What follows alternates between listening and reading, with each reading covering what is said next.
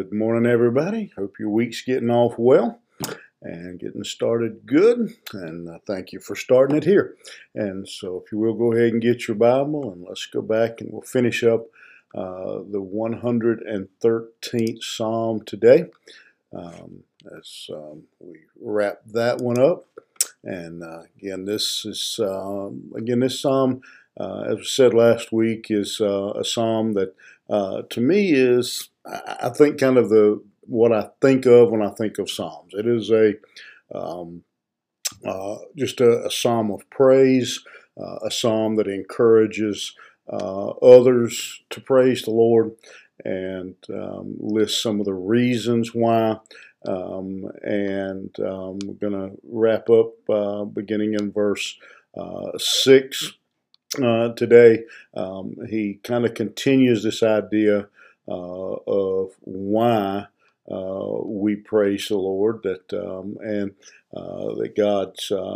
God's character, His nature, just brings about praise, because there is no one like Him, no one to compare to Him, because of His love, His care for us, and that when we think about God, then the natural response is going to be that we would praise Him.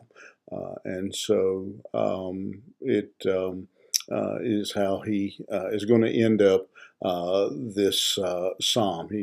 Beginning in verse 6, he says, "Who humbleth himself to behold the things that are in heaven and in earth." So when we think about God, again, it brings about praise. I just think it's unavoidable. And so my logical conclusion from that, I think, is that if we are not praising the Lord, then we are not thinking about Him. He is not on our mind. We are obviously giving credit to someone other than Him, because we see that this passage says something it's a little bit confusing in the way it's worded, I think, for you and I in the King James, but when it says He humbles Himself to behold the things that are in heaven and in the earth, it's saying that God brings Himself down, is one way of putting it, to look on mankind. For God to be concerned and compassionate, care about the condition of man, means that He has come down. He has looked down on to us in compassion.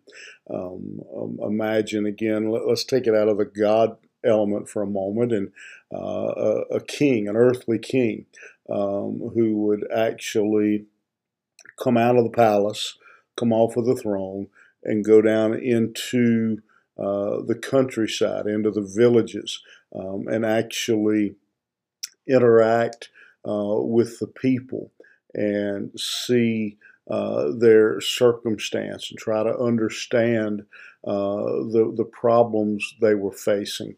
I think, here in America, for our politicians, for our senators and congressmen, to actually come down to the level of the average guy on the street, instead of the lifestyle that most of them, I'm not going to throw them all under the bus, but that most of them live.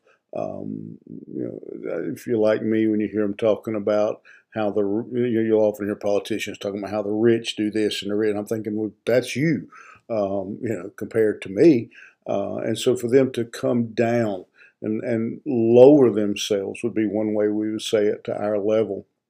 Well, that's what the psalmist is saying about God, that God has brought himself down off the throne to see where we are. He loves us. He loves humanity. He loves mankind so much that he has sent his son to die for us, that he has allowed Christ to come and to walk on this earth and to ultimately be crucified. And so you can't think about that statement. I don't see how we can consider the great magnitude of that statement without breaking out in praise, without being grateful to know that the God of the heavens, the God of creation, the God of the universe that created, sustained all that we know, actually looks and is concerned about the well-being and the affairs of man. That he's actually compassionate enough to even care, that he would reach down. And there's an old old gospel, Southern gospel song from years ago that said, "When I could not," and I may not have these words just right, but when I could not go to where he was, he came. When I couldn't go to him, he came. He came to me. When I couldn't go to him, he came to me. I couldn't get to the Father. I couldn't get to him, but he came to me. That's what this verse is talking about when it says he humbles himself. He goes down to our level to see us and to love us, and if that image, if that idea, again, I don't see how a human being can think about that and not be overwhelmed with praise. And he goes on and he explains it. He raises up the poor out of the dust, lifts the needy out of the dunghill, that he may set him with princes and even with the princes of his people, that he comes down to his people and has brought us up. And the Bible says that we are now joint heirs. If you're a child of God, a joint heir with Jesus Christ himself. We now have the privilege of being called a child of God. And certainly, again, that should bring about praise. That very image of God stopping and reaching down to mankind, to lift him up, to save him, is one that the psalmist says brings praise to the people. He maketh the barren women to keep house, and excuse me, and to be a joyful mother of children. Praise ye the Lord. And again, here is an example that still, to some extent, even in our day, works, but especially in those days. One of pretty much the worst thing that a Old Testament era woman could endure was that she would be unable to have children. Again, it was the mindset of the time. The people, others, if a lady was unable to have children, much like Job's friends came to him and wanted to know what he had done to make God angry. When a lady was unable to have children, the others, the other women in particular, would and people would consider her to be outcast from God. She would feel separated from God. There was just a very real stigma attached to a female who was unable to have children. And perhaps the psalmist here was thinking about Hannah from the Old Testament, who God reached down and touched her and gave her Samuel as a son. But again, this idea that God could come and take a woman who was unable to have children and to make her a mother, to allow her to be a mother, again was that whole image again of again that woman was considered to be an outcast. That woman was considered to be less than a woman. I mean, she was just again. It was just it was a terrible fate for a woman in that time, and that God would care and do something about her condition.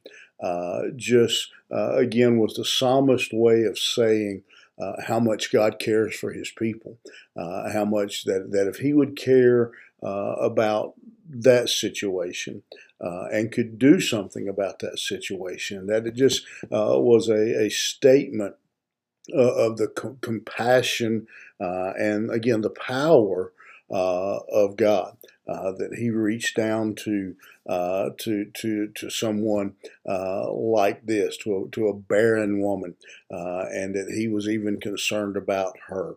When honestly, most of the time, even her own family didn't care about her. She would be an outcast, but God loved her enough to intervene, and that's. The psalmist says that when I think about that and I consider that, that God would do something that great, do something that compassionate. He says, then I break out in song. I break out in praise, and all these two things together, this passage together, should give us all reason as well as we reflect on the goodness and the compassion, the mercy of a loving God who still looks down on His people and reaches down to the lowest pits and saves mankind and reaches out to them. That should still give us reason to praise, because every one of us, if you've been saved by the grace of God, He has reached down to you at your lowest point and picked you up, and that should bring about a song to your heart. Put praise on your lips today as you go out into your daily affairs. All right, I hope that just puts a song in your heart today and sends you out to do your business, to do your affairs, do your job, whatever you've got to do today, with a song, with a praise for the word of for God Himself. Have a great day, and we'll see you back here tomorrow morning.